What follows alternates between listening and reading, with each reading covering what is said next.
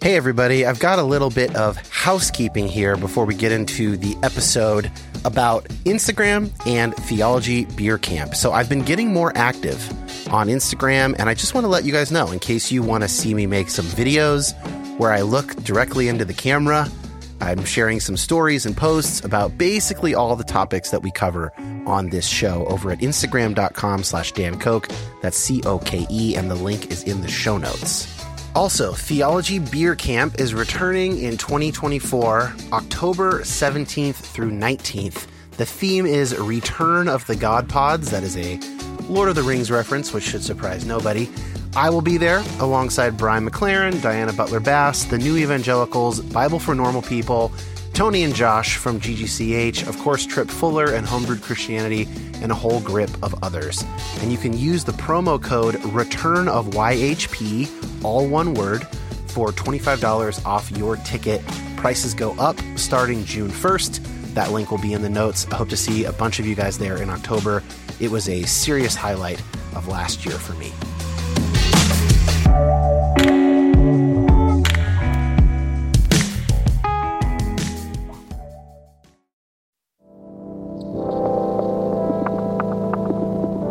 My name is Dan Koch. Like many of you, I've been on a complicated faith journey for a number of years now. And while I tend to find myself on the progressive side of Christianity, my goal is not to make liberal converts. I want this show to be a resource for Christians to my right and to my left, as well as former Christians and non-religious folks, anyone who finds themselves asking difficult questions about God, science, prayer, fate, suffering, evangelism, and more. So many of us have been given bad answers to those good questions, often by people with pure intentions. I want to say that you have permission to take both Christianity and the modern world very seriously. And I hope to facilitate that by introducing you to people seeking God across the Christian spectrum, engaging hard questions in a multitude of ways. Thanks for listening. Polyamory and abortion. I mean, what could possibly go wrong trying to tackle both of these topics in an hour and a half or so? Well, we're going to find out. I am joined today by one of my favorite theologians and, of course, my good friend, Sarah Lane Ritchie, friend of the podcast. And we're not combining the two. This is not a conversation about when polyamory and abortion collide. It is two separate conversations with some through lines between the two of them. In a format that Sarah and I like to do every few months, just get two shorter bits, cut ourselves off around 45 minutes, and see where the conversation goes. So that's what we did. There's not a whole lot else to say. We do plenty of throat clearing at the beginning of each topic. So I'll just say, if you enjoy hearing from Sarah, she's been on many times before, previous episodes. You can skim back through the back catalog. Okay, let's get into it.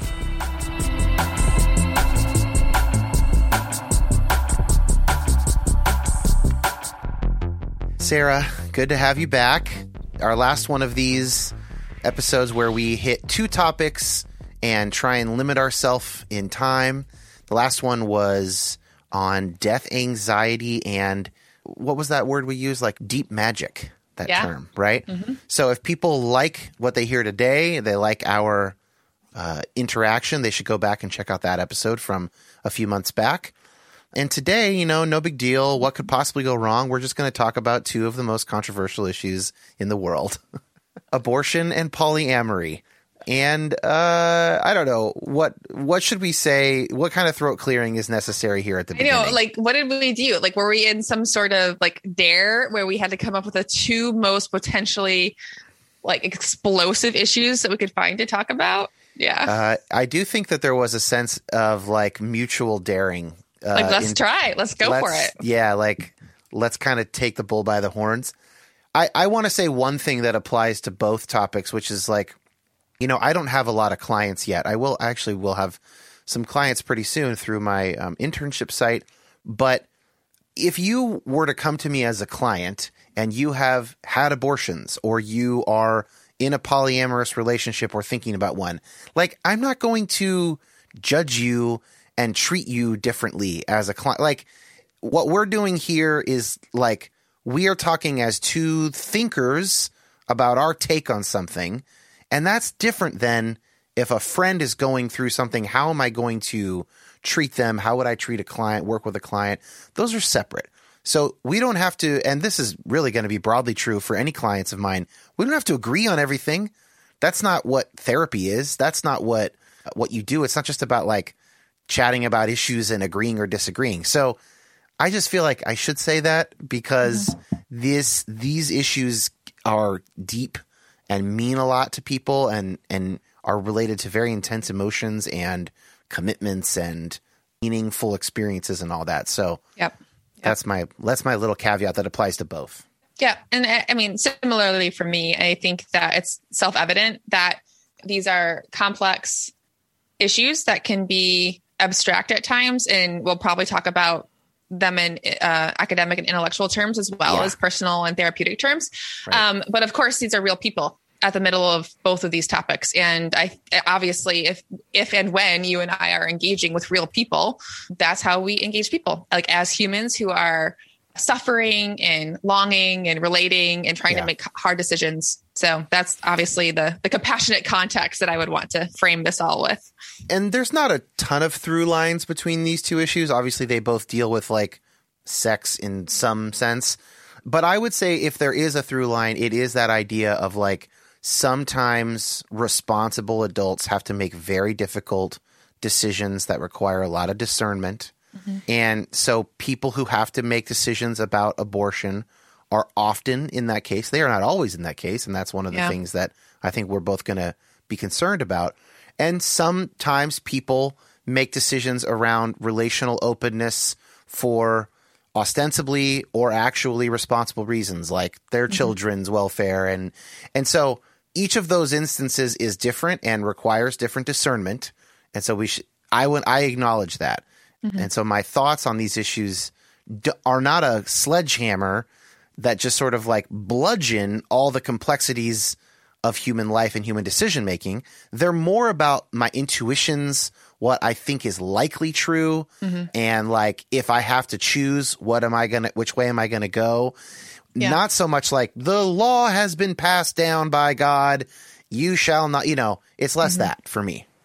Yeah, and I think the through line for me between these two issues is that they both tend to elicit very strong reactions in people. Yeah. And the reactions, the conversations themselves elicit in people is often not primarily reason-based. And I don't think it needs to be necessarily like reason or rationality based. I think these are both very triggering conversations and touch on extremely sensitive vulnerabilities within people. And that for me is the through line, is that they're both potentially very sensitive topics that can be very difficult to talk about with a cool head. And maybe that's okay. Yeah, no, I like that. And I think that that's going to come up actually in both of these instances, the kind of visceral reactions that people have and tracing a little bit of why we think that is. Mm-hmm. The last thing I'll say is it might be unclear just from the wording of the title of the episode. This is not an episode about the combination of abortion and polyamory. Eek. These are two separate, there's a little bit, we'll see if they relate, but they're roughly two separate conversations about each. We're going to go approximately 45 minutes. We'll take a break. We'll do the other one. This is a little bit of an episode organization that you and I have gotten into doing and that we like, sort of limiting ourselves in time because we can talk at length, ad nauseum about almost anything. So, all right, let's start with abortion. No big deal. I think the first thing I want to say about abortion is that I'm curious, actually, where do you start when you're zoomed out? I know what I'm going to say, but when you zoom out, what's the first sort of like organizational thing about the abortion issue for you? Yeah, like how to even talk about the talk. Yeah. Two things. First is that this is an immensely complex issue. And anybody who thinks it is simple or obvious or morally unambiguous is not paying attention to the scientific, philosophical, and theological dimensions of this conversation. Amen. Amen. Amen. Amen. Yes. Yeah. So that's the first thing.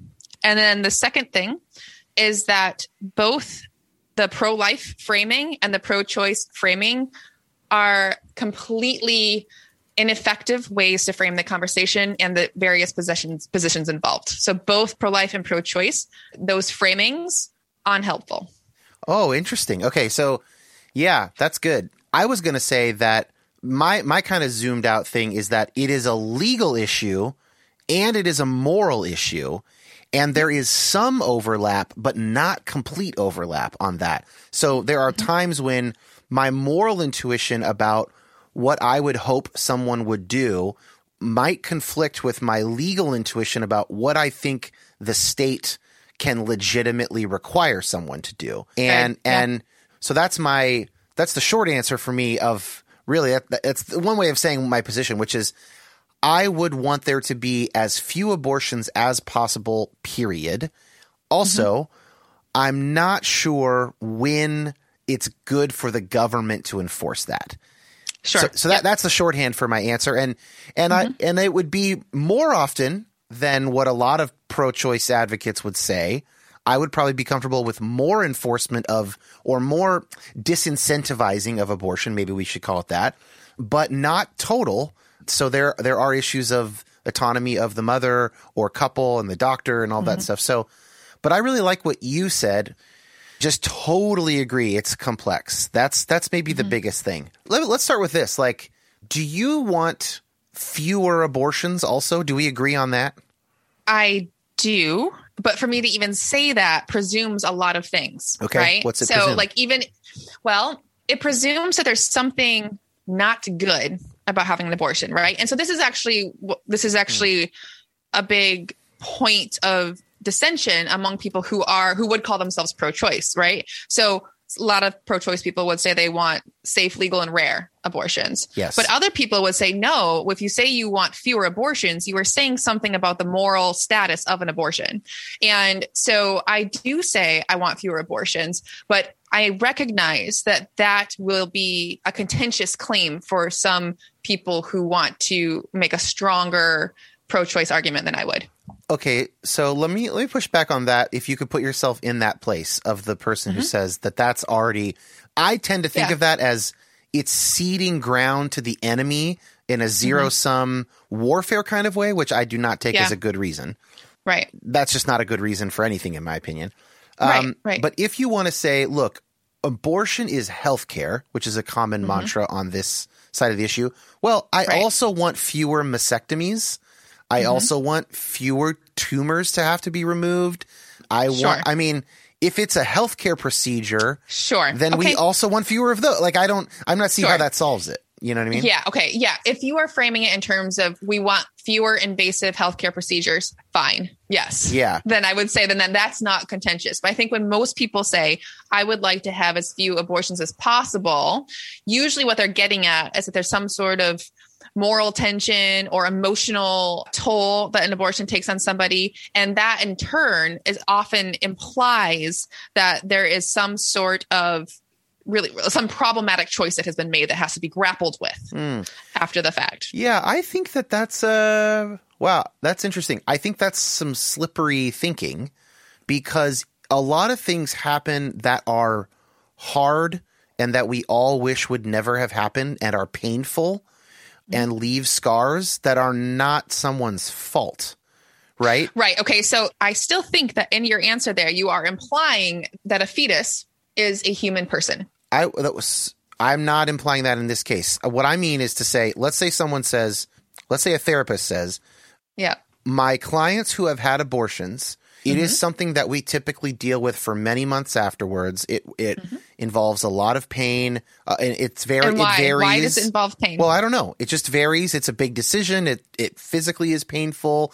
There's some sense that like, there could have been a baby in this place and there's not going to be one, even if I didn't want it. Okay. Whatever. It's complex. It's whatever. You can have situations like that are painful and whatever that are not someone's fault. Someone getting cancer, but even being healed of cancer, but then having gone through the trauma of having to get a little whatever. I'm saying that's a jump. Just because we say it's a harrowing experience with a lot of pain that is emotionally complex, that does not mean we're blaming people. Like you can say those things separately. That's what I'm saying. Yeah, no, I mean, I totally agree. Again, I think that there should be fewer abortions. Yeah. I am only recognizing that there are people who won't use that language and who will say, no, I am celebrating the fact that I had an abortion because it is exerting kind of like my right to choose and my ownership of my own body. And also, it shouldn't be problematic for me because I don't think of a fetus as a human life or a human person. Yeah. And so like, that's not me. So I'm distancing myself from that. It's not me, but I recognize that is one camp within the pro-choice movement. That is the camp in the entire conversation that I am the least interested in talking with. Yeah. So we can probably like leave that aside, to be honest, because we can probably leave that. It's not where I'm at. So I do want to talk a little bit about this kind of shout your abortion, contingent a bit. It honestly makes me want to cry sometimes. Yeah. It seems to me like a kind of a childish overreaction to feeling hemmed in by someone else's moral framework, right? To feeling erased as a woman with agency and to then overreact by saying my agency is literally all that matters. Yeah. And here's where I think you get into a problem with that is like the fact that you can't apply that reasoning at all points in time that abortion might occur in a cycle. Like you would never tell someone to shout their 39-week abortion. I don't think so. Yeah. I think most people would consider that like about the cruelest thing ever. That's like being excited about killing babies because a 39-week fetus, even if you die, can be taken out of your body and fully thrive and live a regular life. Like, so where's the week? Shout your 22-week abortion, shout your first trimester abortion. It seems to me childish. I'm getting emotional now. I'm getting into it. Can we like name the core issue here? This is my second framing organizational principle is like pro-life and pro-choice are both terrible terms for what is at stake for both camps. Yeah. Pro-life, so-called pro-lifers also think women should have choices in life. Pro-choice people also think human life is important. Yes. Right. Yes. So both camps value life and choice. So human life and human agency. What is at stake is not whether these things are valuable. What is at stake is what is the status, the moral status of the fetus. Is this fetus there are a few possibilities. Is the fetus a human life, but not a person? Is it a human person and a human life? These are not the same thing. Personhood is not a scientific concept. It's a philosophical one. And does a biological life have a right to life even before it is a person? Yeah. So there are a few different categories that kind of frame how one feels about these issues. And your answer on this will determine where you think lines should be drawn in terms of legality of abortion, morality of abortion, all of that. But let me just tell you, Sarah, if you don't like the terms pro-life and pro-choice, just wait till I introduce you to anti-choice and abortion rights. Okay, then. Those are the phrases I hear more often now to describe the other side only, never self-described, which are even more militant. Right. You guys hate choice. And you guys you don't want your own rights. You just want the right to have abortions. It's like it's like a maximally diminutive way to describe the other side. It is. I wonder if I don't see light in the tunnel for like better nomenclature anytime soon that is mutually respectful. It seems like most things, the polarization is increasing and the battle lines are being drawn, which I think this issue is a particularly good example of where polarization hurts us. I've talked many times on this show and Depolarize about the deal that came across Obama's desk during his presidency, bipartisan deal to reduce abortions, shot down by both sides. The pro-life groups pulled out because they couldn't be seen to be fraternizing with the enemy, compromising with Obama. And Obama pulled out, and his people recommended he pull out because he could not be seen as compromising with pro-lifers for his supporters. Yeah. So that's an issue in terms of on the ground, polarization reduces cooperation of like good healthcare compromises, for instance, the kind of stuff that I think we'd both like to see, which is like greater access to birth control to reduce abortions. But also polarization hurts the cause in that it makes it impossible to talk to the other side even more.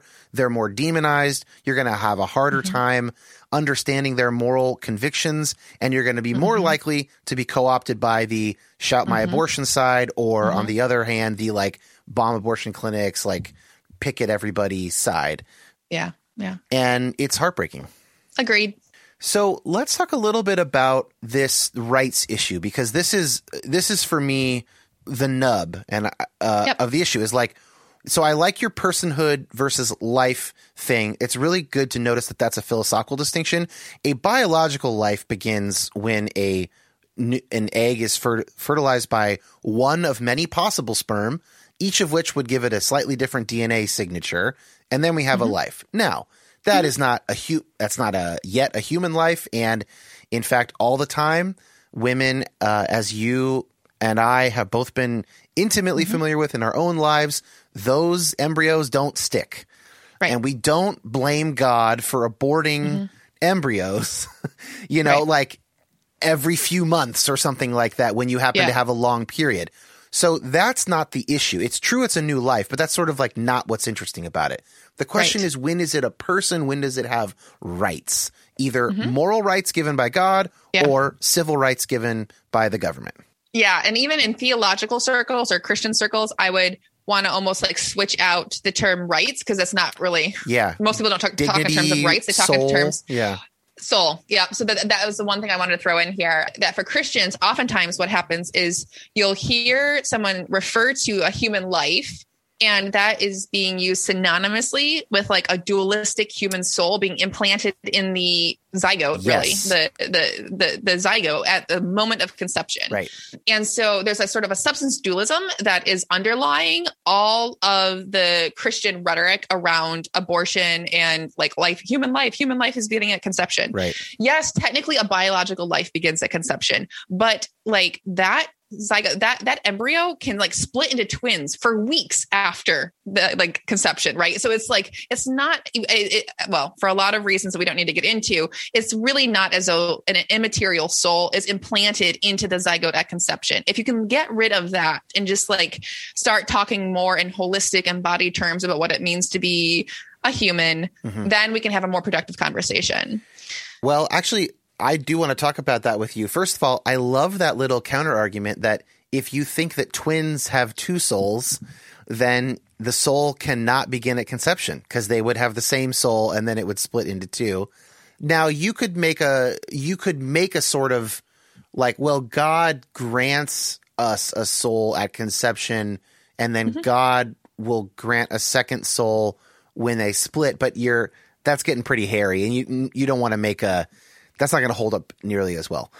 Yeah. I've never heard that one, actually. Just wanted to point that out. Yeah, that was actually, I mean, I had a bioethics class in undergrad at a very conservative Christian university, and I read a book on this. And this is one of the kind of scientific kind of points that was made as one of many, actually. I think there are so many little scientific markers, biological markers for like increasing biological lifeness. There is not, I mean, a lot of people are surprised to know that there is not like a standard definition or a set of criteria for what constitutes even biological life, let alone personhood, which is an entirely different categorical concept. Right. And just like one of those biological markers is like, well, okay, it's no longer able to split into twins, right? Like that's just like one of many things that kind of is like a marker. Yeah. In the development of the evolving, developing embryo. And I just want to say one thing here. I mean, just like putting my cards on the table. When it comes to the question of human life, I am very much a gradualist. This is an actual position as a gradualist. This is where I was going to go. Great. Define gradualism. So gradualism is this idea that personhood is something that one kind of evolves and develops into. It's not as though there is a light switch moment or a black and white moment, a binary where 1 second you're not a person and the next second you are. It's a much more realistic and I would say non-Western perspective where we don't insist on dichotomies and binary everything. It's a sort of an understanding of the inherent evolution and the inherent process that is at the heart of all reality. And it's very uncomfortable, I would say, for people in the West to sort of come to grips with this idea that something could be more or less a person or more or less human. But that is actually quite consistent with the biology of the situation. It's just hard for us temperamentally. It would be interesting to see how people in other cultures, perhaps in non-Western cultures, feel about something like gradualism. Yeah. But what do you think about it? Well, it made me think of the default setting in Western, especially Western Christianity, that like humans and animals are of a completely different kind, that it's not really a gradual distinction between them. Mm-hmm. And then you hear this when you, as I'm sure you have, when you talk to theologians and pastors who dig into the science, they have to start messing with that category of like humans versus animals and recognize that like actually we're animals with like these different properties that allow us to do the kind of stuff that we consider religious. Although, interestingly, in the text, there are really cool bits about how rocks and animals and the sunset, you know, these things have religious impulses as well, according to the Bible. And I think that's a cool way to reintegrate, or it's a good resource for thinking about reintegrating that stuff. But yeah, this gradualism is where I wanted to go, because this has been it's probably been one of the major changes for me in terms of how I think about human persons. And not just in terms of dignity and an abortion, but in terms of like you brought up, you know, mind body or body soul dualism, as opposed to what I believe now, which is some kind of monism, some kind of like I am my body, and probably something emerges from my body that is not reducible to just the bits of my body. And that's my consciousness, and maybe that's my soul. There's a lot of disagreement about what you would call which bits of these would be your soul, but whatever. It's some kind of gradualism and emergence out of physicality. And if that's true, then the idea that like at the moment of conception, God grants a supernatural immaterial soul to that zygote doesn't track anymore for me. So then the question becomes, okay, in the gradual development, to what extent do we take into account what will naturally happen? Okay. Yes, so exactly. assuming basic nutritional needs are met for the mother, that the mother does not starve herself or have some other medical condition that starves her, and assuming a safe delivery of some sort, this thing will be, you know, in 9 times out of 10, 98 times out of 100, whatever that number is. And interestingly, medical science changes that number, which I think is really kind of a mind, you know, so how much value do we give to that potentiality, that kind of natural potentiality?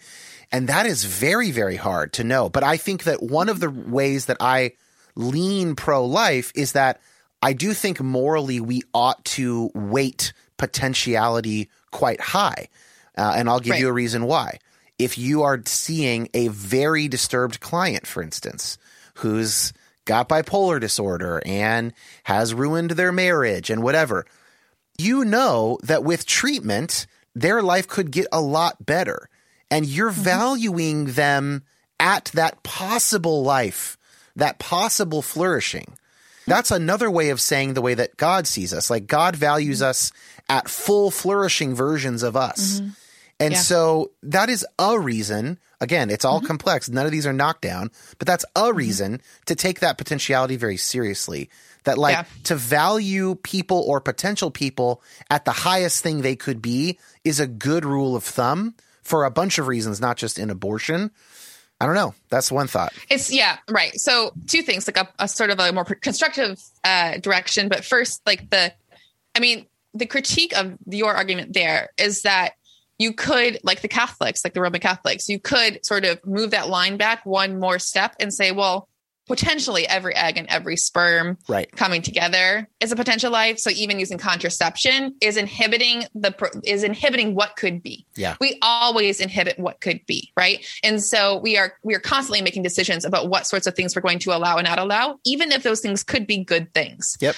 So if you have ever used birth control, you have made a decision to not allow something to be. Yep. So that's sort of like the broader conceptual pushback to that. But the more probably constructive thing here is that what is interesting is that intention and sort of like that knowing what could be can play out in different ways. So Dan, for you and I mean, this is very personal. So you and I have experienced, well, you and Jaffrey and me and Martin have experienced the pain of not being able to have children, and then the miracle of IVF. And we both know what it is like to be told that we have a viable embryo and that embryo has implanted. And then we see the tiny little spark on an ultrasound and we cry tears of joy, because that for us is a life. That is a human life. That is a baby. That's my child that is now growing inside of my body. I don't care if it's only 12 cells. Like, it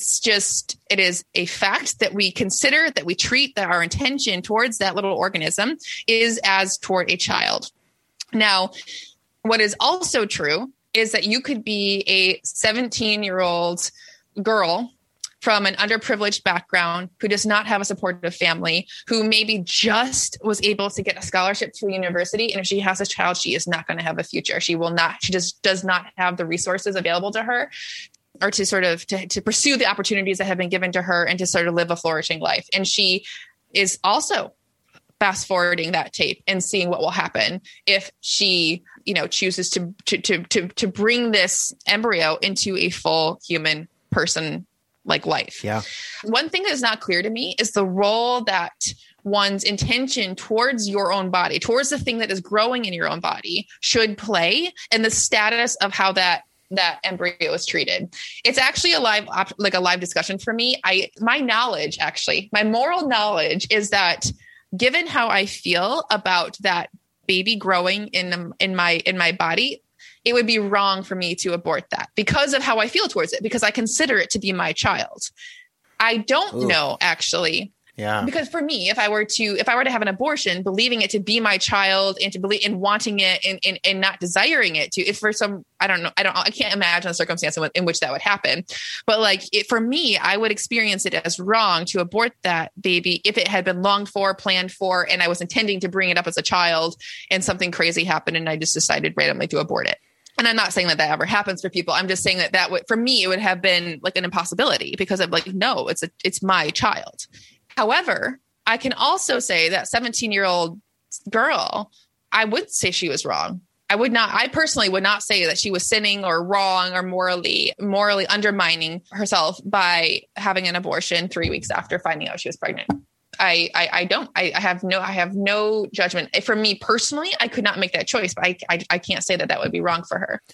The example of the 17-year-old girl who got the scholarship or whatever, that's a good example of making it the way it is complicated.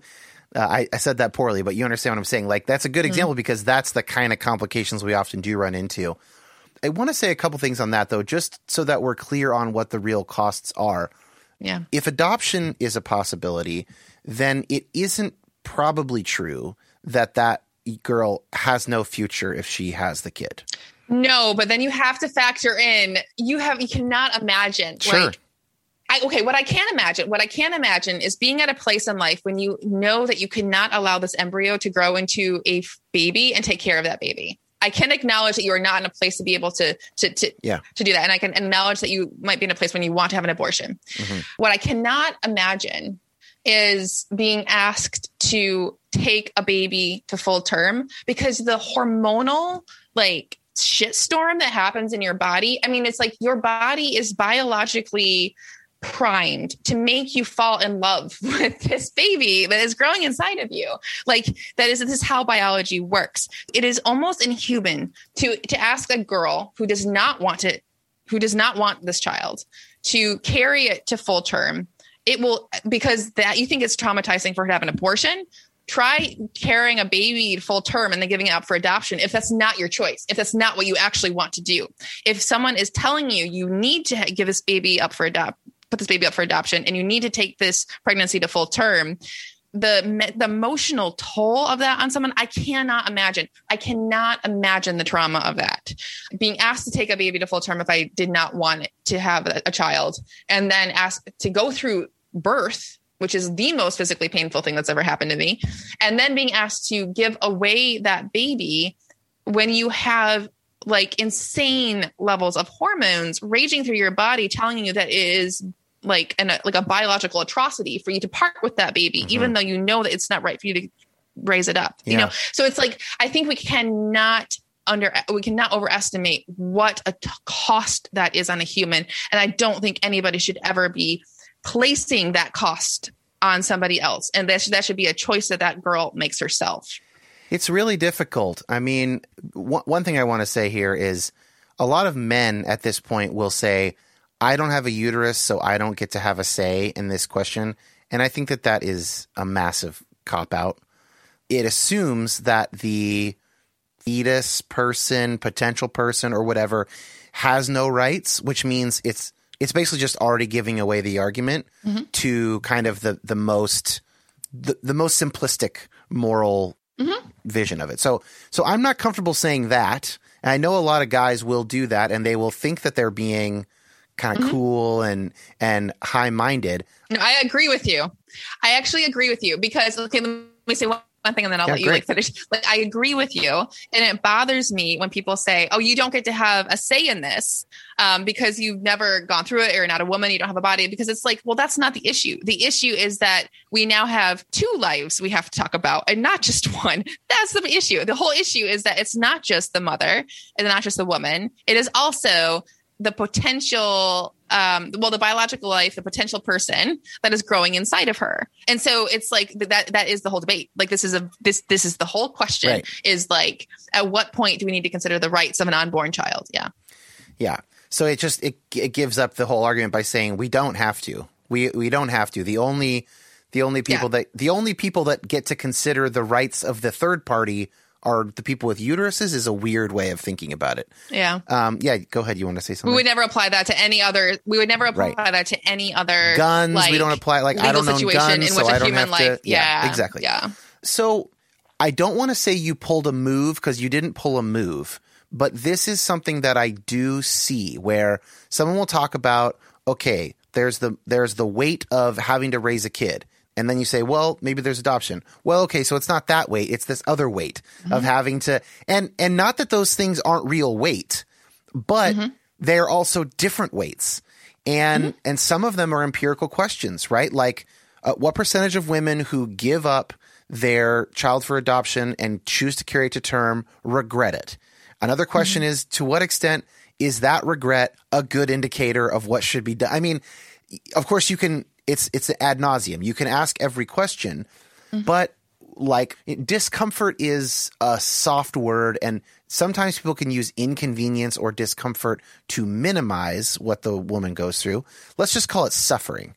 So that's how much suffering on average, if you're writing a law and you're averaging it all out on the part of a mother who got pregnant, is it worth for the ability of the child to be born and have a life through adoption, possibly state care, which is not ideal.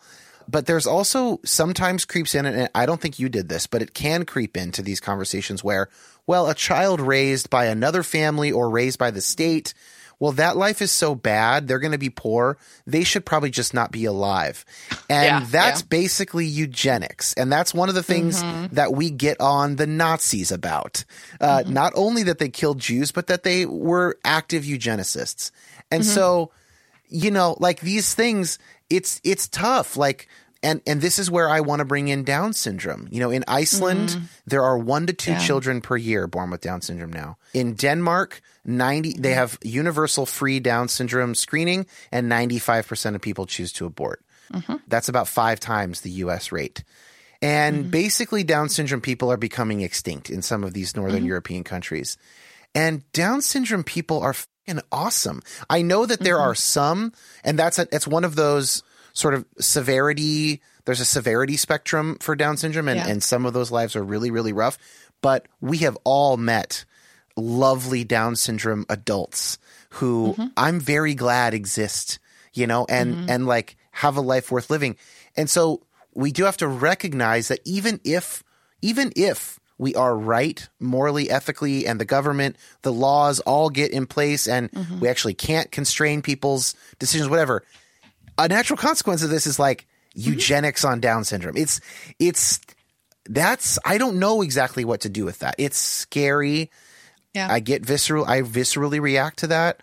I have a lot of like deep moral feelings about something like that. Yeah, no, I do too. I mean, and again, like just kind of putting my cards all on the table, like my inclination is always to fight for life. Like I am one who wants every potential life to exist. And a part of it is my own like infertility journey. And part of it is because I've also experienced what it's like to feel like people are encouraging one to let people go too soon at the end of life. So when my mom was dying, I felt like our family was almost being pressured into like stopping care and treatment for her. And I was like the last one in our family who was like, no, we will give every treatment possible. We will like extend a life. And I understand all the arguments against that, but like my kind of like visceral, natural inclination is to fight for life whenever possible. Yeah. So I would never have an abortion personally. But this is different for me. So when I was pushing back on you a few minutes ago, I'm not pushing back.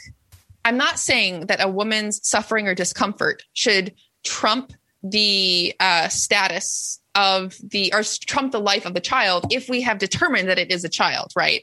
What I was pushing back on is the assumption that it's not a high cost that we are asking of people. 100%. So you were saying, so basically I think that we should never, ever, ever minimize the hidden toll that like carrying a pregnancy to term and then giving a baby up for adoption takes on a woman. Yeah. That's my only point, is that like, you don't get to decide. I don't think that if you're not her, you don't get to decide how much suffering she will have to go through to comply with your law. You can still say the law is worthwhile, but you don't get to say anything about her level of suffering that she will experience because of it. I see what you're saying. So you might have an intuition about what the law ought to be, but you never have the right to minimize the suffering. Yes. But I was thinking like, look, if we fast forward a few years, the way that we tend to think about people with young children, because we have established that they are full persons, is like, oh, you struggle with drugs and you don't want to take care of your child. Well, I'm sorry, but you need to go through the suffering of recovery and rehab, or you will have your children taken away from you. And we do make people, we force them to go through very painful things when there are rights of another individual at play. And so I guess what I'm saying is, and you're agreeing, is that I don't want to minimize the suffering. I don't want to say it's nothing. I want to recognize the male privilege I have in this kind of a conversation. However, to simply say it is a lot of suffering, it doesn't solve it. It comes down to, again, do they have rights? Do they have personhood? Okay. All right. So let's say that we both agree that like we want to minimize the number of abortions that are happening. Neither of us would choose this for ourselves. And we acknowledge that personhood is a developmental thing. It's a gradualist thing. And that there is complexity and nuance at every stage of fetal development. So I don't know about you, but like I really struggled kind of like within myself about how I feel about abortion as my pregnancy was progressing. And I realized that I was like treating each week as a milestone, right? So I'm like, oh my God, 24 weeks. Babies have been born at 24 weeks and have survived. And so like 24 weeks, 25 weeks, 26 weeks.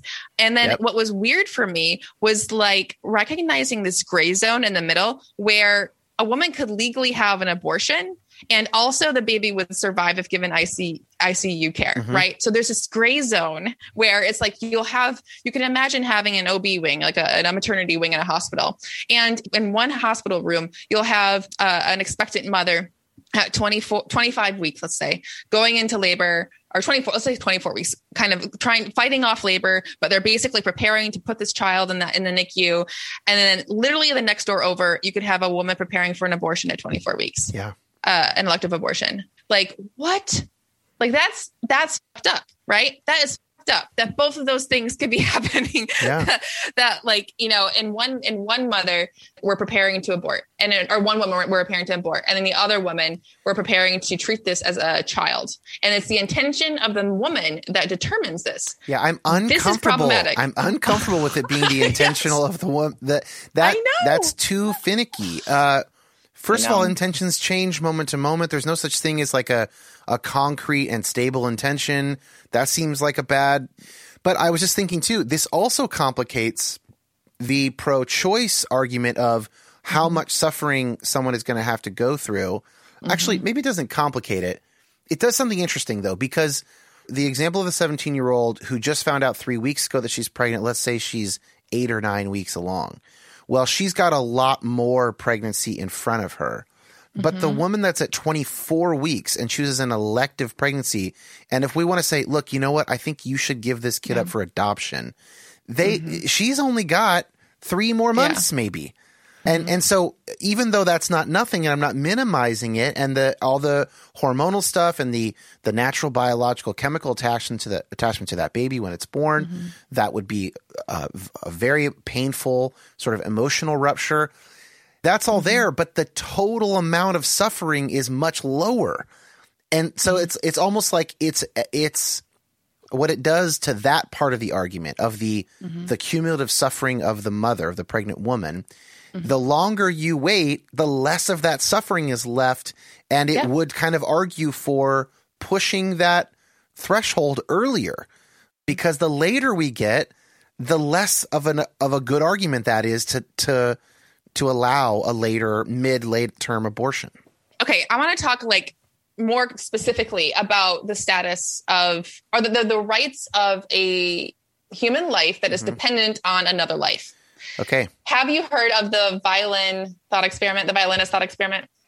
Oh, probably. Okay. But, all right. yeah. I'm just going to tell you, and then I want you to tell me your intuitions. Okay. So this is really really a way to evaluate people's intuitions about the rights and the responsibilities Love it. of different people. Okay. So this is basically in a paper called A Defense of Abortion. And this thought experiment is a famous thought experiment that was posed by a woman named Judith Jarvis Thompson. Now here it is. You wake up in the morning and find yourself back to back in bed with an unconscious violinist, a famous unconscious violinist.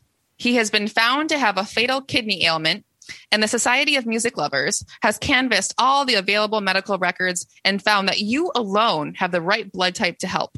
They have therefore kidnapped you, and last night the violinist's circulatory system was plugged into yours so that your kidneys can be used to extract poisons from his blood as well as your own. If he's unplugged from you now, he will die. But in 9 months, he will have recovered from his ailment and can safely be unplugged from you. Now, the moral question here is, do you as a human have the right to choose not to allow yourself to be the life source, the sort of the thing on which this other person is dependent for those next 9 months? Is you keeping this individual alive a moral necessity on you? Or is it a kind thing that you can choose to do for the violinist, but which you are not forced to choose to do? My intuition is that this thought experiment is closer to instances of rape that lead to pregnancy than it is to the average pregnancy that might be ending in abortion. So not counting the violent act of rape itself, but assuming you were drugged and raped or something like that, where you don't have a conscious traumatic experience, you're passed out, someone rapes you, and you find out that you're pregnant. There's probably still, I'm sure there are still psychological effects of that, but that's not how pregnancy works in most cases. Well, no, but a lot of people get pregnant not wanting to get pregnant. I mean, presumably this is the point. Yes, not wanting to. And a lot of people, this is a silly example, so again, I'm not diminishing. A lot of people get stoned out of their fucking minds by taking a big edible when they meant to take a smaller edible. Yes. Right? I mean, if you take an edible and you're not quite sure what's in it, one possibility is there's a lot more in it than you think, and you're going to be going crazy. So yeah, I mean it's good, but if anything, what it makes me realize is that I do factor in the choice as part of the overall picture that I chose to have sex. So, but there are no, No, because there are all sorts of reasons. Okay. Oh my God. So now we're getting into like a broader. Most times people choose to have sex and that leads to pregnancy. But that is a very privileged take on choice. So, but it's not, I'm not only talking about choice. Maybe let me rephrase it. It's not just about choice. It is about sort of natural events that occur after other events. Yeah. But you could be a girl that like has sex because she's looking for validation and love, she does not have a supportive family around her to talk to her about birth control or safe sex. She doesn't have the resources necessary to make informed sexual choices.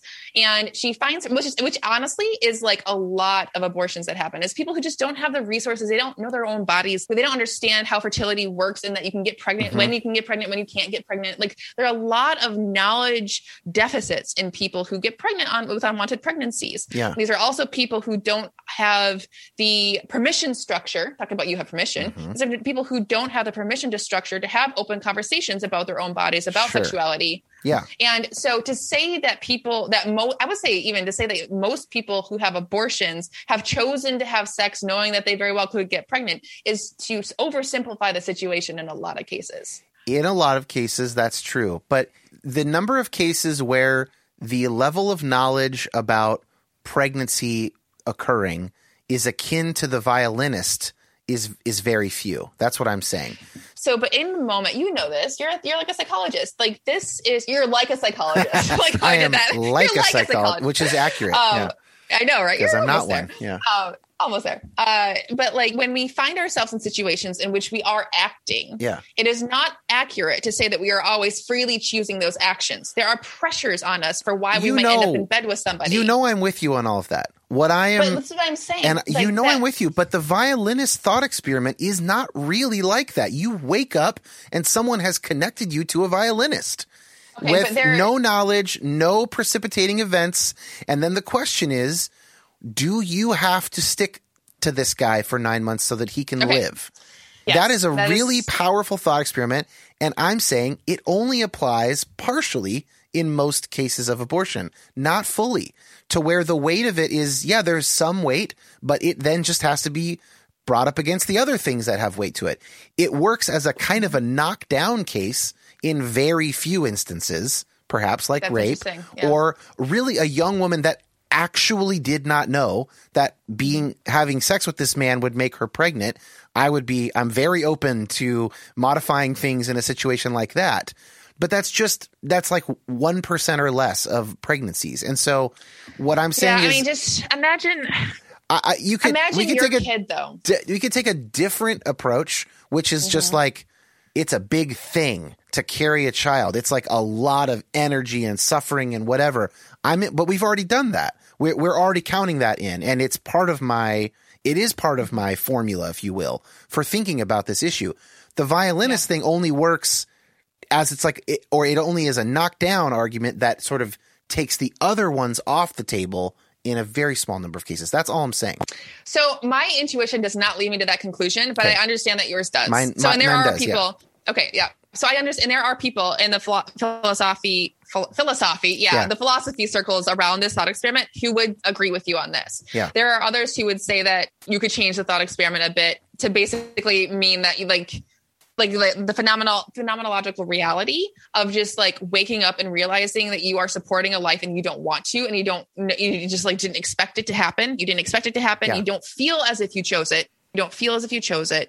And you just are like now burdened with having to support this life. Now, the key issue here in terms of abortion is whether or not taking the violinist off of life support, essentially, and like letting him die is the same thing as what's happening in abortion, which one could say is a little more actively causing the demise of. Yeah, that's another problem.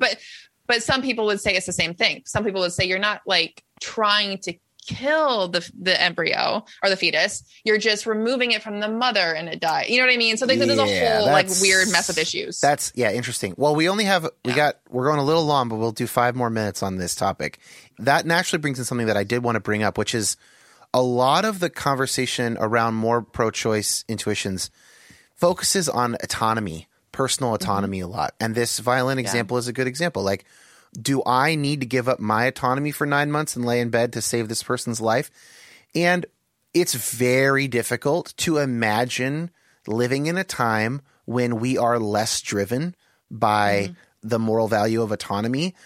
But I think it's good to recognize that we live in a time historically that has completely maxed out, almost to the exclusion of any other moral, in some cases, of any other moral value, autonomy. My right to choose, my right to have freedom. Now, that is because that autonomy has been hard won, especially for many groups of people, Black people in America, women, sexual minorities.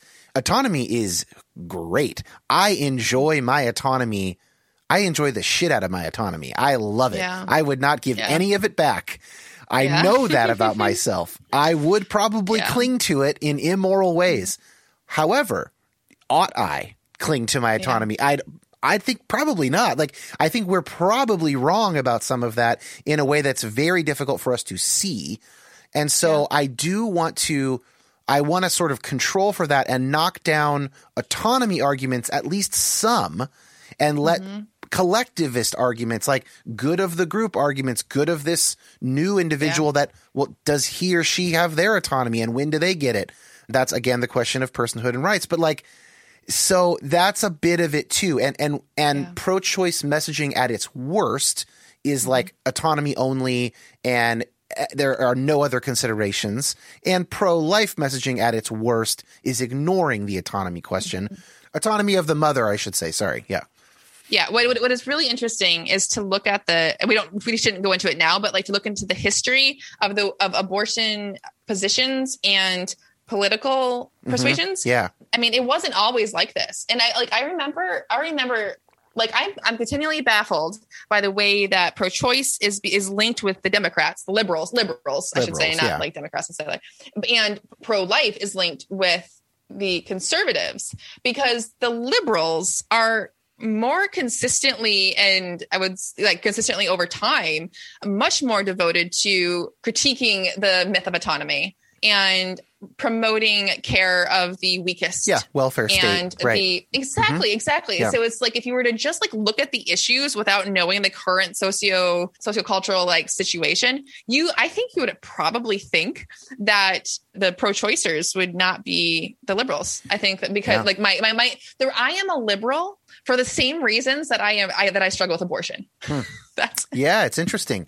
And there's a strong libertarian argument for pro-choice, but libertarians tend to be more conservative, more likely on the right for kind of business and taxation reasons and stuff. And it is complex. And it's one of those issues.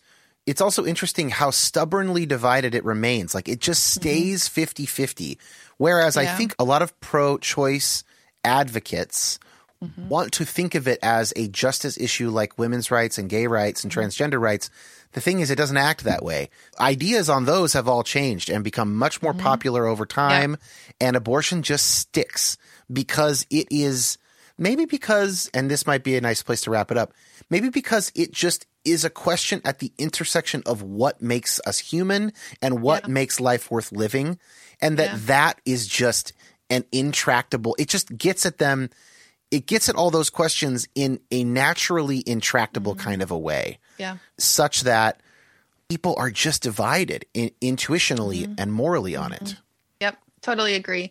And I would also say that it's one of those things where, once you see it one way, it's really difficult to not see it that way. Yeah, those magic or those illusions, the optical illusions, where it's ones, or it's once you see it, you can't unsee it. It's a bit like that for me, where I find that people, once they just sort of inherently, they viscerally just get that, oh my gosh, it's this child, it's really difficult to persuade them that it's not a child, and vice versa is also true. Yeah. Well, that was great. We're going to take a break, and I'm going to go ahead and steel myself for the next discussion. Okay. What could possibly go wrong? Abortion and polyamory in one episode. Oh my God. Okay.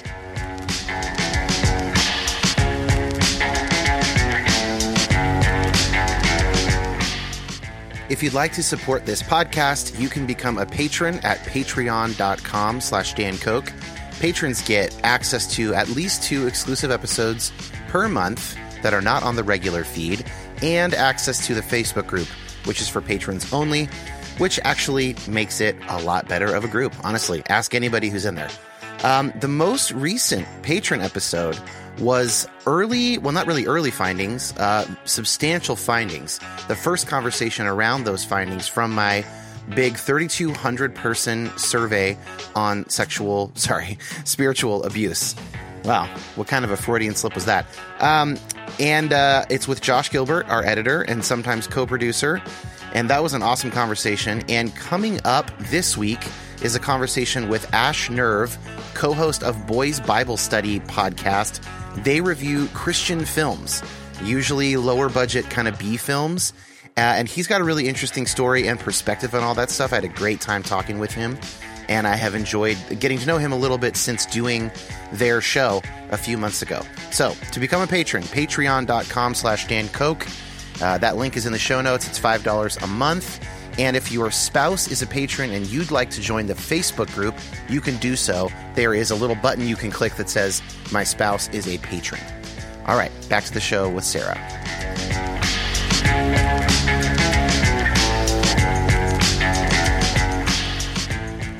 So one way that we might start this conversation around polyamory is to figure out where we each think the burden of proof lies. This is a phrase that's commonly used in philosophy. If people disagree on something and maybe there's some evidence already around, then it's like, well, the person offering the new thing or the person going against sort of like the weight of the evidence, the burden of proof is on them to show that the old way is not working because it sure seems to work. Mm-hmm. Who do you think the burden of proof is on? Is it on the polyamorists or is it on the traditionalists? If we want to call them that. Yeah, sure. So I definitely think that the burden of proof is on traditionalists who will say that polyamory is out of bounds inherently. Yeah. Okay, I would say the opposite. Okay. And I would say that the burden of proof is on the polyamorists to show that this approach could exist in a healthy way that does not involve patriarchy and subjugation of people with less power, that does not involve, more broadly speaking, imbalanced power dynamics even within an egalitarian society, but where one partner is pushing for more freedom than the other. And thirdly, that it would not result in problems for children. Sure. I don't think that that's impossible. Mm-hmm. And we can get into, we'll get into kind of our beliefs on it, but that I thought that might be interesting to start. So we do have different intuitions about where the burden of proof lies. Right. So, yeah, I mean, at the get-go, I think these are two completely separate issues. There's the question of pragmatism, practicality, psychological health, the extent to which this actually works well in practice. I think that is one set of issues. And I separate that from the moral status of relational constellations, if you will. Okay. Yeah, I'm just noticing you're making me realize that my shifting on the morality of a situation like this is a lot more outcomes based than it probably used to be. So I don't have as much of a visceral reaction to like, oh, but he also puts his penis there, or, you know, that's less what it's about. And it's more like, what will this do to your relationships? What will this do to your children if you have them? Are you doing this because it is a better situation for you, or are you coping for something else that is the real issue? Right. So, okay, I feel like I'm getting ahead of myself because I did want to give a couple. Sure. I wanted to do a little throat clearing here. Like, here are a few things that I think are true. There's a difference between monogamy and only have one sex partner for your entire life, which is maybe something more like classic purity religious teachings. When I talk about monogamy, I'm talking about like you attempt to have one at a time. That does not mean you'll succeed. And perhaps you probably should date many people and like get a sense of whatever. Another thing I think is true is that monogamy is harder for certain people for reasons outside their control than for other people. And I don't want to judge. I don't think that people are morally better who have an easier time cleaving to one person. But that doesn't mean I think that the approaches are equal, right, in their outcomes. And then the last thing I want to say is that, well, actually two more kind of caveats. One, relationships can be hard. There are all kinds of relationships, marriages. People have all kinds of arrangement. Often those are like abortion decisions in a difficult discernment fashion, trying to be responsible, especially if you have children, trying to do what's best for the kids. And I'm not putting myself in the judge's chair over those individual decisions that people make. And then lastly, there is a problem in the Christian church with a kind of fetishization of marriage and the nuclear family unit as described in Victorian romance poetry and novels. We have a very hard time with single people. We have a very hard time, especially as those single people get older. There's a kind of a pressure to pair, PAIR, as I've seen it written. I think that's a real issue. So all those things are real. And also, I'm very skeptical of polyamory. So that's kind of where I'm coming. That's kind of the line I'm trying to walk here, and that I really do think the burden of proof is not on me. I'll list my reasons and stuff, but I just think that it's, it might be more of a fantasy for most people than a legitimate option that can lead to a healthy life. Not for nobody, but I guess it'd more be like, but for probably very few. That's probably where I would land on it. Right. Well, that's almost an empirical question then. That actually has very little to do. Yeah. I mean, that's we are going to talk about the peer-reviewed research whenever you want to, but I looked into it. Yeah. Okay. Interesting. So I did not. That's really interesting. Yeah. I'm very curious to hear about it. Yeah. So my just sort of like the kind of broad meta level concerns for me. Well, just some clarifications. Like when we talk about polyamory, I think my suspicion is that when I say polyamory, most people will hear you can whoever you want. Mm-hmm. That's not what we're talking about here. When I talk about polyamory, what I'm talking about is the recognition that all of us are complex people. None of us will end up in partnerships, marriage or otherwise, like life partnerships or monogamous partnerships, where all of our legitimate human needs for connection are being met in all the ways that we legitimately desire them to be met. Now, the classic traditional response to this is that it's like a soul-making defense, really, which is like, it's like a theodicy. It's like the Irenaean theodicy, where it's sort of like, yeah, you're going to suffer in marriage, but it's going to make you stronger. And so we just sort of like buckle down and say, yeah, we kind of like, we recognize that not all of our needs are going to be met by this one person. And we try and find we try and find connections with other people in non-polyamorous ways. In non-sexual ways, basically. In non-sexual ways. But as we all know, there are ways to be unfaithful to a partner that have nothing to do with sexual intercourse. We all know that you can have an emotional affair with somebody. We all know that there are emotional, intense, intimate bonds with people that you can have that never involve you guys kissing or getting undressed. Like this is like there are different sorts of connections that people can have. We also, I think, as millennials especially, like we know really, really well that the Disney lie is a myth, right? We know that you don't like marry your Prince Charming and get swept off into Fantasyland and live happily ever after. We know we all grew up like very sober minded about like the prospects for relationships. We know that they're hard. We know that the one person is never going to meet all of your needs. We know this shit. Okay. I'm so tired of being told, well, you shouldn't expect your spouse to meet all of your needs. Like, well, no shit. Right. But the more important question, I think, is, okay, so recognizing that each pair, let's say traditional kind of married couple, is in a relationship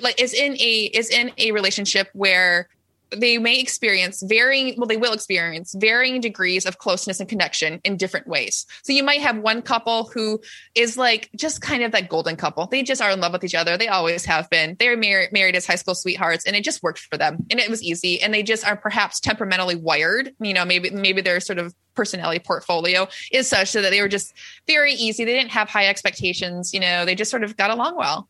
And then you'll have other people who are particularly intense, pretty complex. I'm like talking about myself here, who find a holistic connection to be more challenging because it requires a certain symmetry that is really difficult to find. And so what you end up doing is you find yourself partnering with someone who is complementary to you in some ways, but you find yourself really having longings and yearnings for connection in other ways. And so the question then becomes, well, okay, well, what do you then do with that? What do you then do with that? And yeah, so I'll stop there. But that's kind of my broad overview on like the way that I start to think about the conversation. Yeah, it's interesting. So there's a couple approaches one could take to the type of situation you're just describing that would stop short of polyamory. Yeah. One would be to say something like, first, you work on your relationship. And if that doesn't work, you consider splitting up and finding a new one. And that can seem a little bit cruel, but let's start with the working on it. So Jaffrey and I have started doing couples counseling to work on a few things for the first time, not in an emergency setting, but like, okay, there's some stuff here to work on. And it's been fantastic. I mean, it's been, I've been raving about it. And it's been cool to peel back. And I know that I have the privilege to pay for that kind of thing. And, you know, all those caveats aside, but it's been cool to peel back more layers of my wife, my spouse. Yeah. And to look at like, okay, so some of these things that we don't do very well at providing for each other, like where could we do better? And where should we look to friends or other activities to like scratch some of these itches? And that has been, it's been cool. Like it's been encouraging. I feel like it has expanded in my mind the possibilities of a lifelong relationship with someone. And there's different. So that's just step one. Do you want to say anything about that step? Well, so just on the personal level, then I would also just want to like jump in there as sort of like my own kind of like starting point, right? So I mean, I should say, because I am like defending polyamory here, I should say that I'm not in a polyamorous relationship, but like it is something that I support in principle. And it's partly because I know from my own experience that people are wired very differently. And sometimes you're just in a partnership that works well in a lot of ways, but there can be like an energy, like a inequality sometimes. So like I'm a super intense person. I love to connect with people very deeply and like go to very deep places. And I am relationally high energy. So like, I'm not like always high energy, like in life, but like when I'm relating to people, I tend to go deep and I tend to like really like intimate, sustained connection with people. And my husband, Martin, he needs less intensity in life, to be honest. You know, he's just like, okay, can we just not have this level of intensity all the time? Right. Yeah. And so it is unfair of me to expect him to be able to operate at my level of emotional intensity all the time. Yeah. And so that means that I need to find my emotional connection elsewhere sometimes. And again, we're not doing it in polyamory, but like there are other ways to find that kind of a connection. Right. But like I am intrigued by people who are able to make spaces for intimate connections and define intimate however you like, intimate connections that fill certain needs within them, but like still recognize that their existing partnership is basically a good one. Like you can recognize, oh my God, this guy and I, like we do life really well together. We're great parents together. We just are actually quite good at like coexisting together, like being functional adults together. It's just that we have other desires and needs as well. I would say that's a pretty good description of what I have with Jaffrey. There are a lot of domains of each of our lives and needs that the other person does not do a very good job of filling. This podcast is one example. It is a way for me to have a reason to really hit the ground hard on my need for complexity, depth, nuance, intellectual engagement, religious engagement. And like, she has nothing to do with it. Yep. She supports it kind of in theory and listens occasionally. I mean, it's fine. It's totally fine. And at the beginning, I was maybe a little disappointed in that, but I really am not at all anymore. And it is my own thing. And I have a number of female friends, you included, that like I get to talk about certain things with and get a female perspective on. And there's a real beauty to friendship with women that is different than my friendship with men. If any of those friendships were to become sexual, it's not just what would it change about the friendship. What would it do to the thing I have with Jaffrey? What's at stake there? What's the destructive potential of that? And that's the way to kind of, I think about it. And so there might be, there may, of course, be some people who in actuality, that does not cause destruction. I think those people are fewer than the people who think that they are the kind of person that it would not cause destruction. Just like the number of people who think that, like, I don't know, diving a little deeper with the drugs that they like won't be a problem. And it might be true for a handful of people, but most people it's going to be a problem. And that's not a perfect analogy, so don't email me about that. But so you can look into your own relationship. You could eventually get to the point where you say, you know what, we're not good for each other and we should maybe consider getting divorced and maybe I should find somebody else. That is not the first thing you do, but that often results in better lives for people in the long run. And there's evidence that that's better for children than sticking together and being really acrimonious with each other. It's not as good as a healthy marriage, but it's better than a really unhealthy marriage where there's a lot of fighting. Clarifying question. Would you agree that what counts as a healthy, good marriage is not an objective measurement that can just be like examined, because there are different perceptions of what is a good marriage, right? So you can have, I know people, I know a lot of people actually who exist in marriages where they are really happy together, but I'm like, oh my God, no. Like I could not exist in that marriage. It wouldn't be good for you. Yes. Yeah. Well, but no, and I'm not talking about just like the people themselves. I'm talking about the quality of the connection. Yeah. I'm like, oh God, no. But for them, it totally works. So like, I think what is just the case is that you could have some people who are very happy to continue being married to somebody, but like would also want to explore other relational dynamics as well.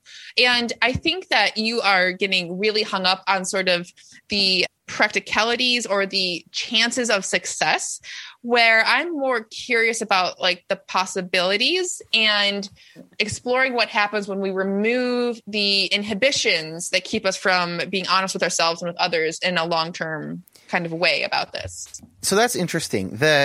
So the inhibitions thing is a common pitch on the polyamory front.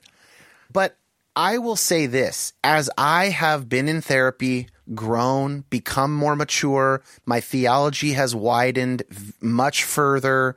I believe I understand myself better, my story better, getting behind my unconscious bugaboos, all that stuff, right? More flourishing, more self-actualization and integration.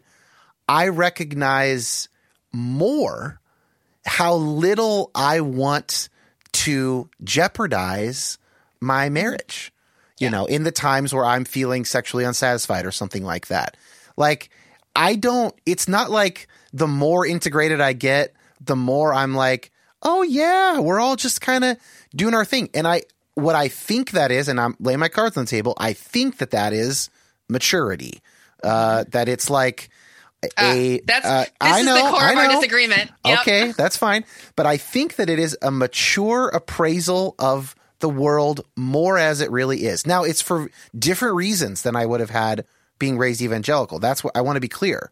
It's not just like stick to this plan, everything works out, deviate from the plan and you're punished. I'm not saying that at all. I'm just saying that, like, I think there's a reason that as societies have become more free and less patriarchal and less colonial, less, whatever, that like people tend to just like pick one person and pair with them. And when societies are very dominant, male dominant or whatever, you get a lot of polygamy and you get a lot of men who have a bunch of wives. And I don't think that we can just say that whatever was operating in now I'm adding on layers. I apologize.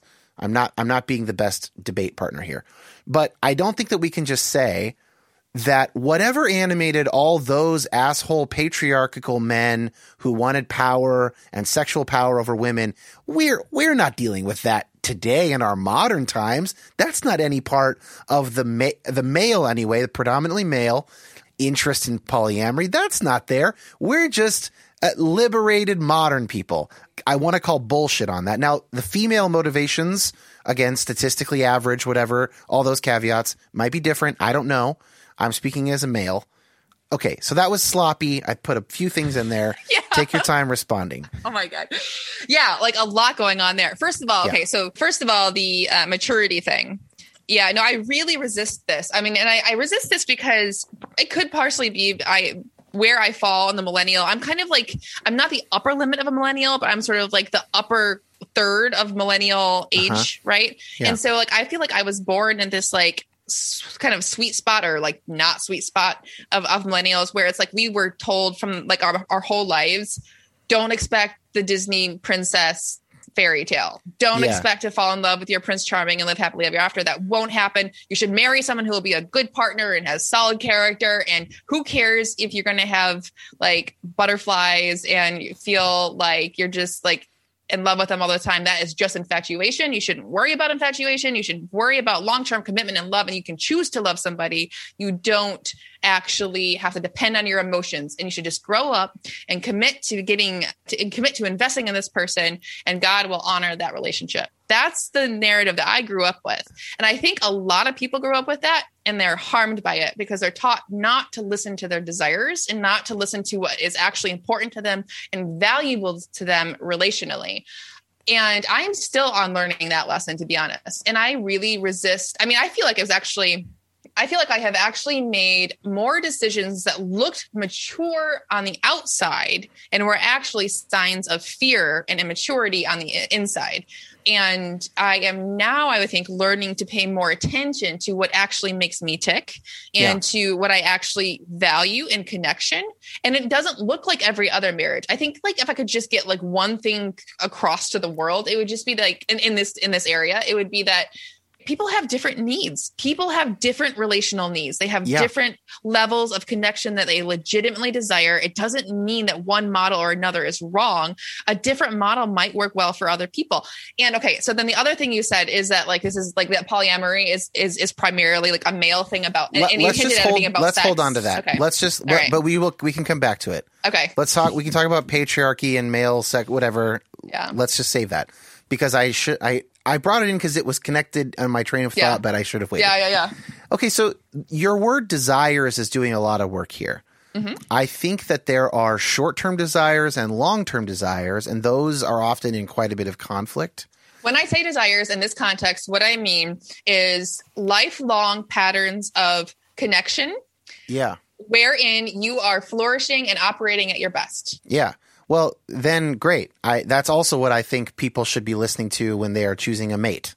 Yeah. I like when you were giving that kind of old advice that you were raised on, I was like, I 75% agree with this, but I see the 25% where it was assumed that like we have, and I believe, this will air after my conversation with Heather Griffin, which Sarah, you will, I think, love. Okay, and her great. kind of paradigm of like evangelical insta-trust and sincerity culture and simple Bible facts. It was paired with that kind of a thing, this kind of naive epistemology about the world. So if you combine what you said, butterflies and roller coasters are not what you really want for a long-term commitment.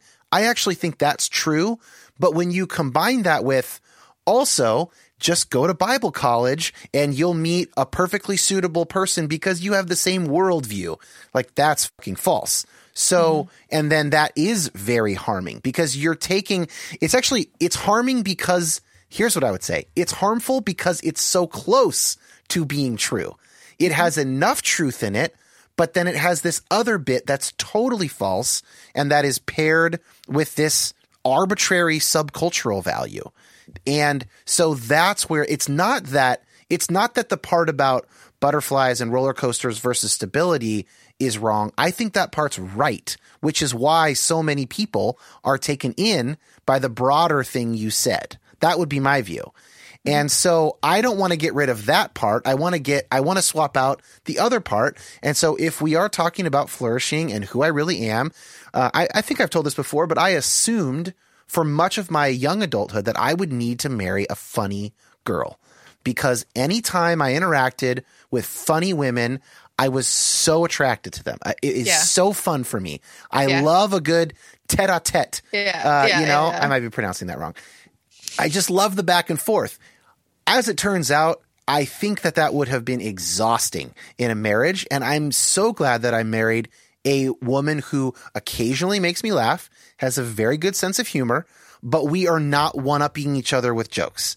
And we're not – and everyone's different. For me, that would have actually been, I think, bad and would have been really rocky and tough. So, okay, I think I've said it. I think you understand what I'm saying. Yeah, I get it. Yeah, I can stop.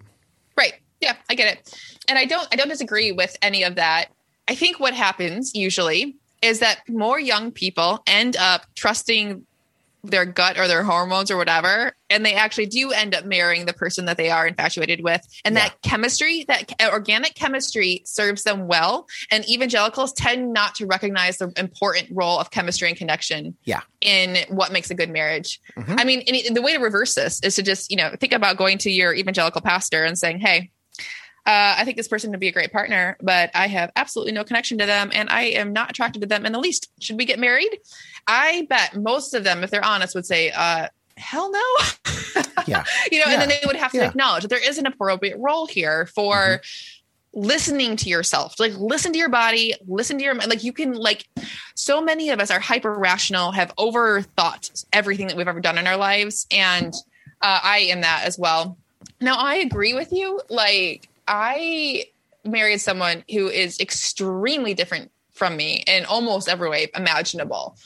Martin and I are temperamentally very different. We have different senses of humor. We have different cognitive styles. We have different emotional portfolios.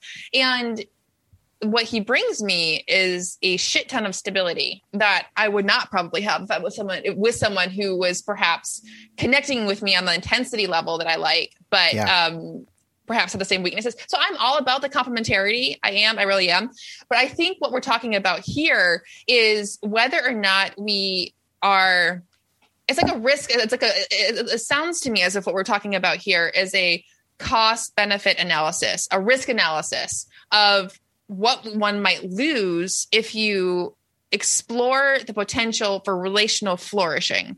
So I actually am not one that thinks that you should necessarily go seeking a polyamorous relationship when you're at a point of weakness in your marriage. I think that you should consider it when things are actually going pretty well. I don't think that you should use it as sort of the last stop before divorce, because that will almost always just end up in people. That's not a good idea. I think people usually things have been rough, so let's shake it up. Yeah, that's not. I mean, I would agree. Just as a therapist, that sound from a therapeutic. I'm not a therapist, but from a therapeutic perspective, that makes more sense to me too. Of okay, so that's good. Well, good stipulation. So I think what I'm saying here is that you don't turn to polyamory as sort of a last ditch effort to sort of keep us technically married. What I'm saying is that there may be, when you're in a fairly good place and you recognize that you're not totally flourishing, I think it's totally legitimate to have an honest exploration where you explore the relational possibilities for you and you have honest conversations. Are we both equally interested in this possibility? What are our trigger points? What would be important for both of us if we were to explore this? And I think just to kind of go back to your earlier point, I don't think it's the case that this is just about men wanting to have more sex. I think if you were to get through the inhibitions and get an honest sample of women, you would find that a lot of women, perhaps even more women than men, are longing for some sort of connection in their marriage beyond sex that they're not really getting. It would actually be really interested in sort of finding those sort of intimate connections with other people. That's my hunch, is that a lot more women are unsatisfied with the connection in their marriage than men. I think men are more concerned on the whole, perhaps, with the sexual frequency or intensity. And women, I think, have on the whole, again, generalizing here, I think women on the whole have a kind of a broader palette in terms of connection. Yeah, I can only speak to the sort of male aspect of it. My sense is that there are a lot of situations in which it is very beneficial for males to present themselves as being an open-minded cosmopolitan. I think this was also true during the Summer of Love in the 60s and 70s. And I think that for most guys, that was not about breaking the bonds of patriarchy on 1950s society. As some, I'm sure there were some, a lot of them wanted to get laid. That's my sense of what probably happened. And most polygamists, I think polygamist Mormon men who live today sort of outside the bounds of the official Mormon church, will say that they are following the prophet, but a lot of them turn out to actually have inappropriate relationships with underage women, and there's some weird shit going on. Yep. And I start from a place of skepticism when thinking about men, about anything involving more female or more sexual partners. Well, I just do. That does not apply to everybody, of course, but I'm just saying I often think that the advocates of polyamory really downplay what seems to be true historically of men, especially who have enough power to suggest a relational dynamic. Yeah, for sure. I mean, again, I'm speaking as somebody, I mean, like, I'm definitely a feminist. I consider myself to be pretty self-aware about my own needs and desires and things. And I have a lot of friends who are quite similar. And I, for sure, have found more women who are very interested in the relational possibilities before them. Whereas I find more men, in my experience, more men than women that I've talked to have a sort of yes to sex, but oh gosh, it's personally threatening. You know what I mean? It's sort of like a push pull where it's like they want more sex, but also like, ooh, I'm really worried about what this would do to my kind of core safety, my like citadel, my castle is going to be threatened if I sort of like shake things up too much. It's interesting. I don't know what would count as the castle. I do know that the times I've ever thought about introducing another adult, it sounds incredibly exhausting to me. Okay, so let me ask you a specific question then. All right. So let's say that but keep in mind, we do have to get to the research, and we've got, although there's very little to say about it. Go ahead. Okay, this is just one specific example. And I'm saying this, I shouldn't get too specific here. I have an acquaintance and this acquaintance's spouse. Okay. So it's like not close friends. So anyone who knows me, like, don't start trying to figure out who this is. Yeah. Yeah. And I mean, no one who is here it's not the person listening. Right. Yeah. Right. So I have acquaintances who are in various kink scenes. Okay. So who have particular sexual desires and fetishes and kinks. And this is actually another conversation that we could have on a different day about kinks, the way that the kinks are shamed or considered to be completely inappropriate or off limits or something for Christians. And I actually think that's really unhealthy to sort of blackball people who have very particular sexual interests. I think people tend to also not be very honest when we're talking with each other about it. But so I'm interested in like kind of like the dynamics in relationships when one person has a kink that the other does not share. Okay. So I have an acquaintance who has like worked out a sort, not really polyamorous relationship, but a sort of polyamorous relationship where this person has relational kind of permission to explore this kink with other people because the spouse has no interest in it, right? The spouse is like, yo, we have our own good vanilla sex going on. Why do I have no interest in this kink. I don't want to do it. Not only is it not a turn on, it's a turn off for me. I understand that you have a very valid like sexual desire here and expression. You go do you, like, come back and we can talk about it.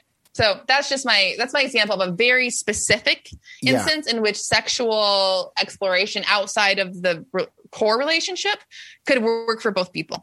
I would say, sure. There are discernment situations like that where people can, between themselves, maybe their therapist, God, whatever, I'm not going to insert myself into those decisions.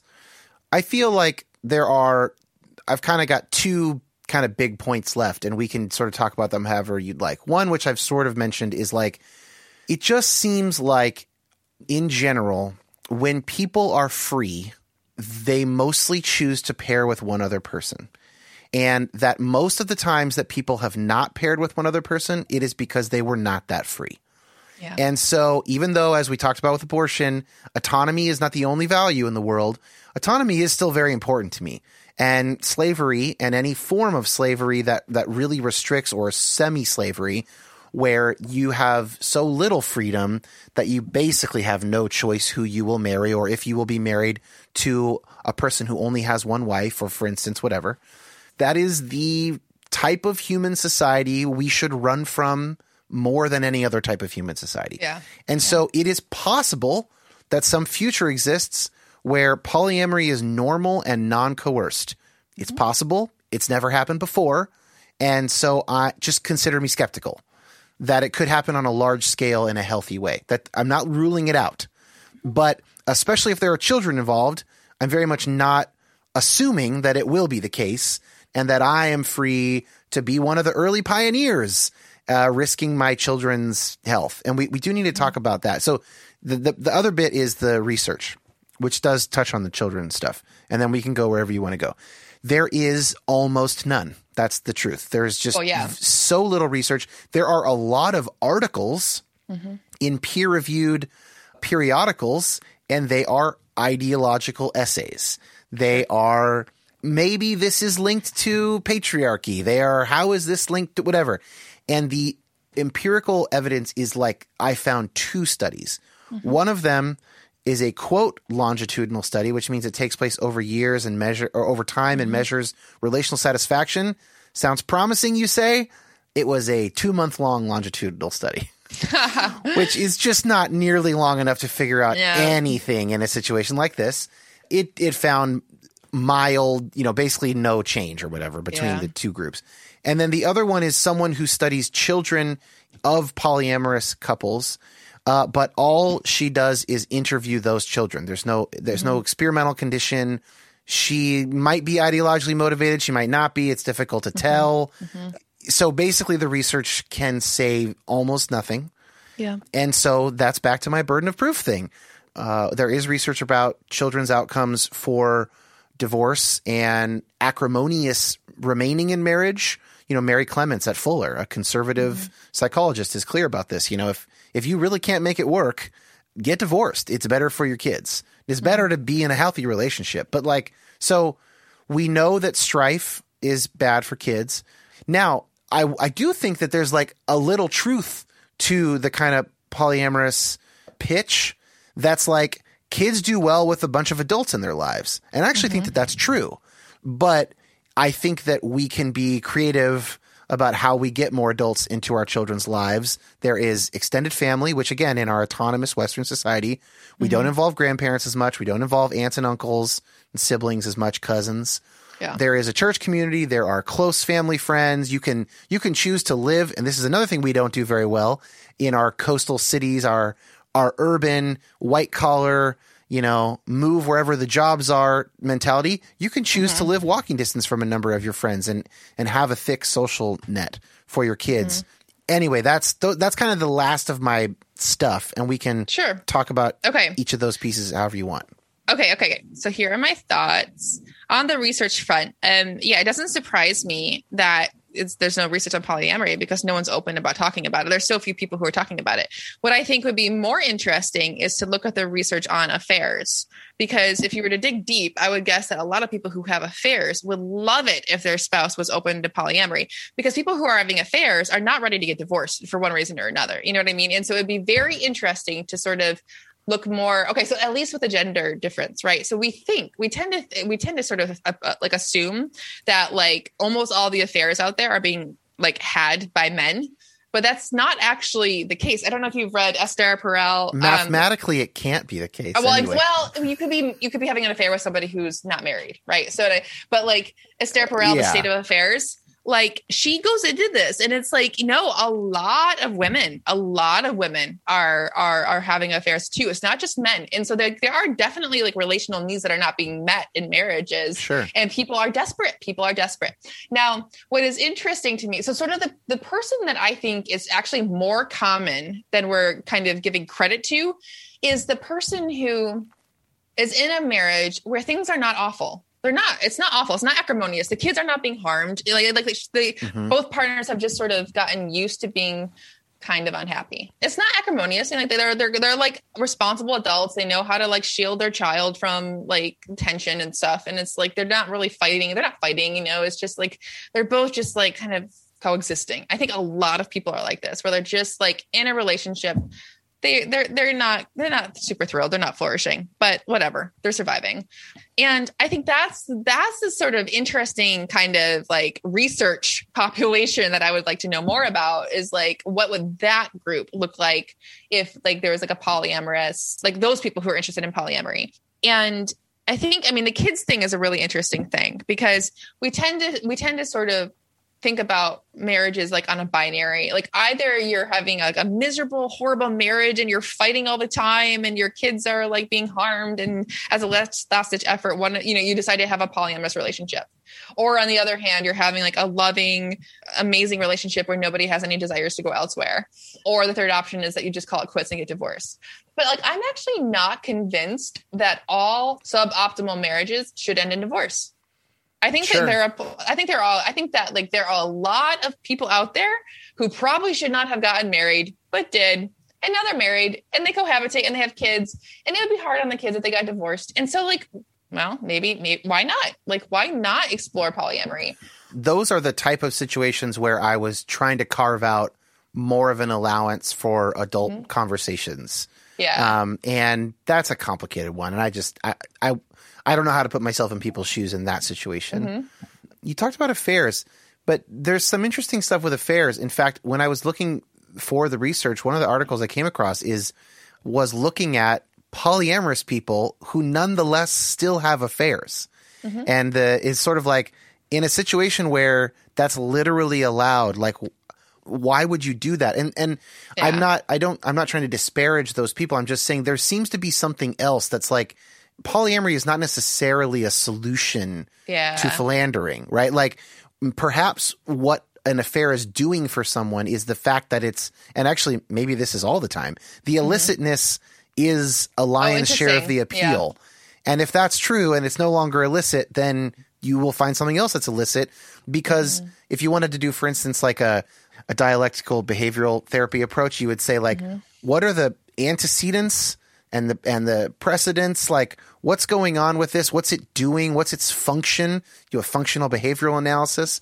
And if you take out the part where you're doing something wrong, which gives you this big dopamine hit for breaking the rules or something, well, now it's not going to do that anymore. So you will find something else to do that. In that case, to change the context would not be to solve the problem.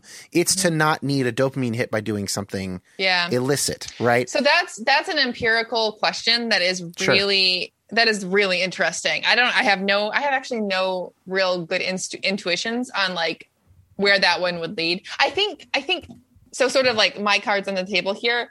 I've been playing kind of devil's advocate the whole time, but my sense is that my gut sense here is that most people who are in polyamorous relationship really wish they were with their one true love, and they don't have that. And so they're trying to figure out something else. Well, and that's interesting. And it's hard to know. Human beings are an interesting species. We don't have a lot of information about pre-agricultural humanity. Yeah. So for most of our biological past, we don't really know much. We know that we were in hunter-gatherer tribes. I think there's some indication that those might have been closer to polyamorous or something like that. But again, in a more survival setting, power is kind of everything. And so it is probably very naive to think of prehistoric hunter-gatherers as living in some sort of like utopian 60s style love-in. I doubt it. And, like we don't want to go back to those relational dynamics where whoever has the biggest club, and is willing to be the most ruthless or something, club in parentheses. No, I literally meant club. I also highly doubt that sexual hierarchy in prehistoric humans was based on penis size. That seems unlikely when there are like tigers running around. And if trucks are any indication, it might have been actually the opposite, inversely related.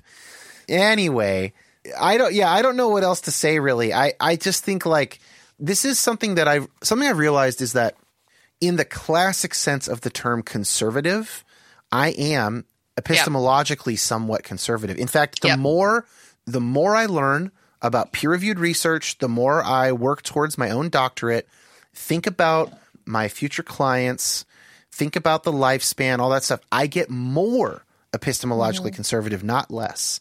Now, that doesn't mean I am politically or sociopolitically conservative. That's different. Although there is some overlap. And I think that my positions on abortion and polyamory are an example of times when being epistemologically conservative will lead me to more socially conservative viewpoints. Yeah. But for instance, it leads to a lot of theological liberalism because I go, okay, what do we think we know about atonement? And, all these things that I'm like, hold off a little bit, like let's pump the brakes here and check our confidence, our unwarranted confidence at the door. But in a situation like this, where people's core relationship, their spouse or their partnership and their children, these are like the two things in your life that are most precious when and if you have them. They are the most related to your own well-being and your future prospects and your various outcomes, physically, mentally, spiritually, whatever, emotionally.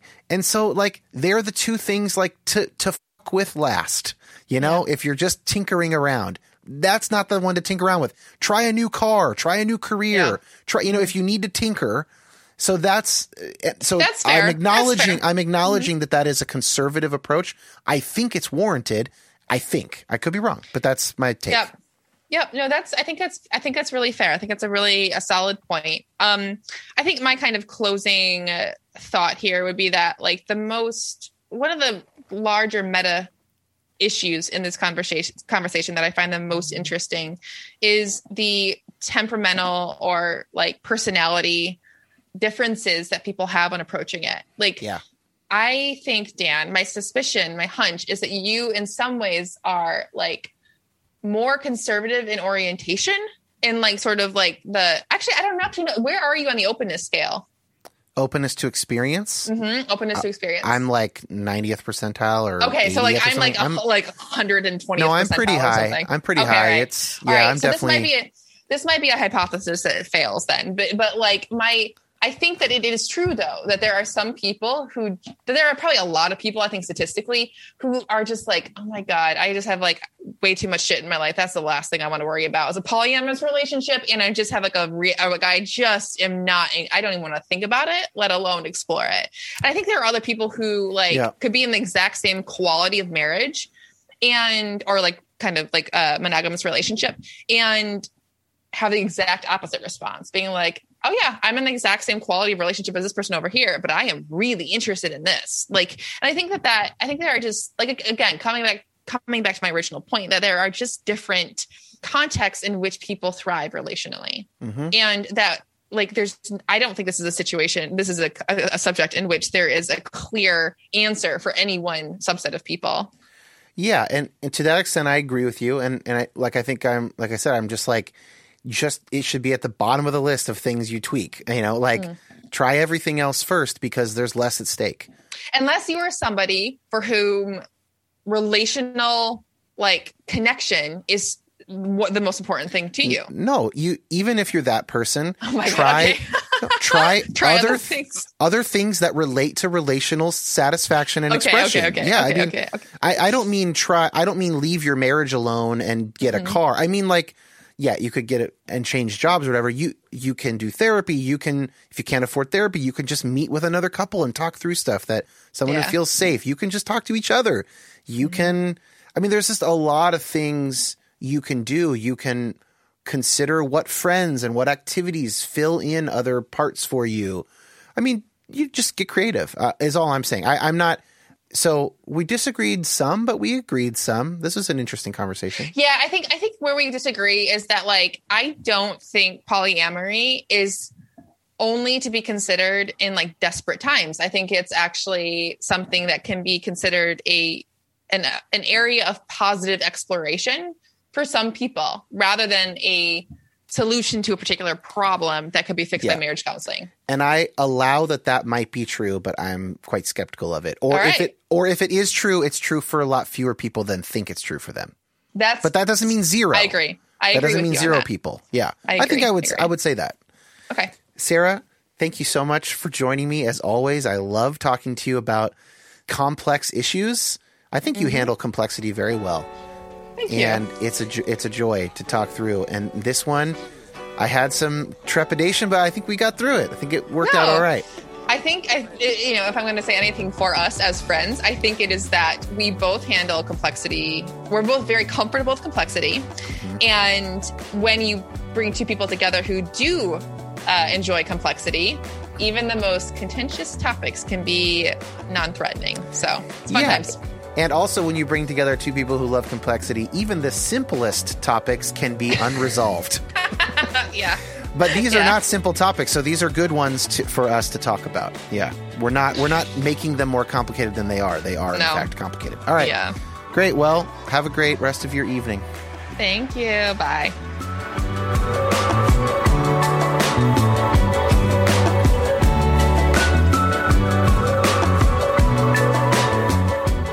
You are now listening to the song Peaches off of my new record under the moniker Havana Swim Club. If you'd like some summertime poolside or study work jams for your focus playlist, or I don't know, if you just like listening to this kind of stuff for whatever reason, you can check it out on Spotify and everywhere else. The links are in the show notes.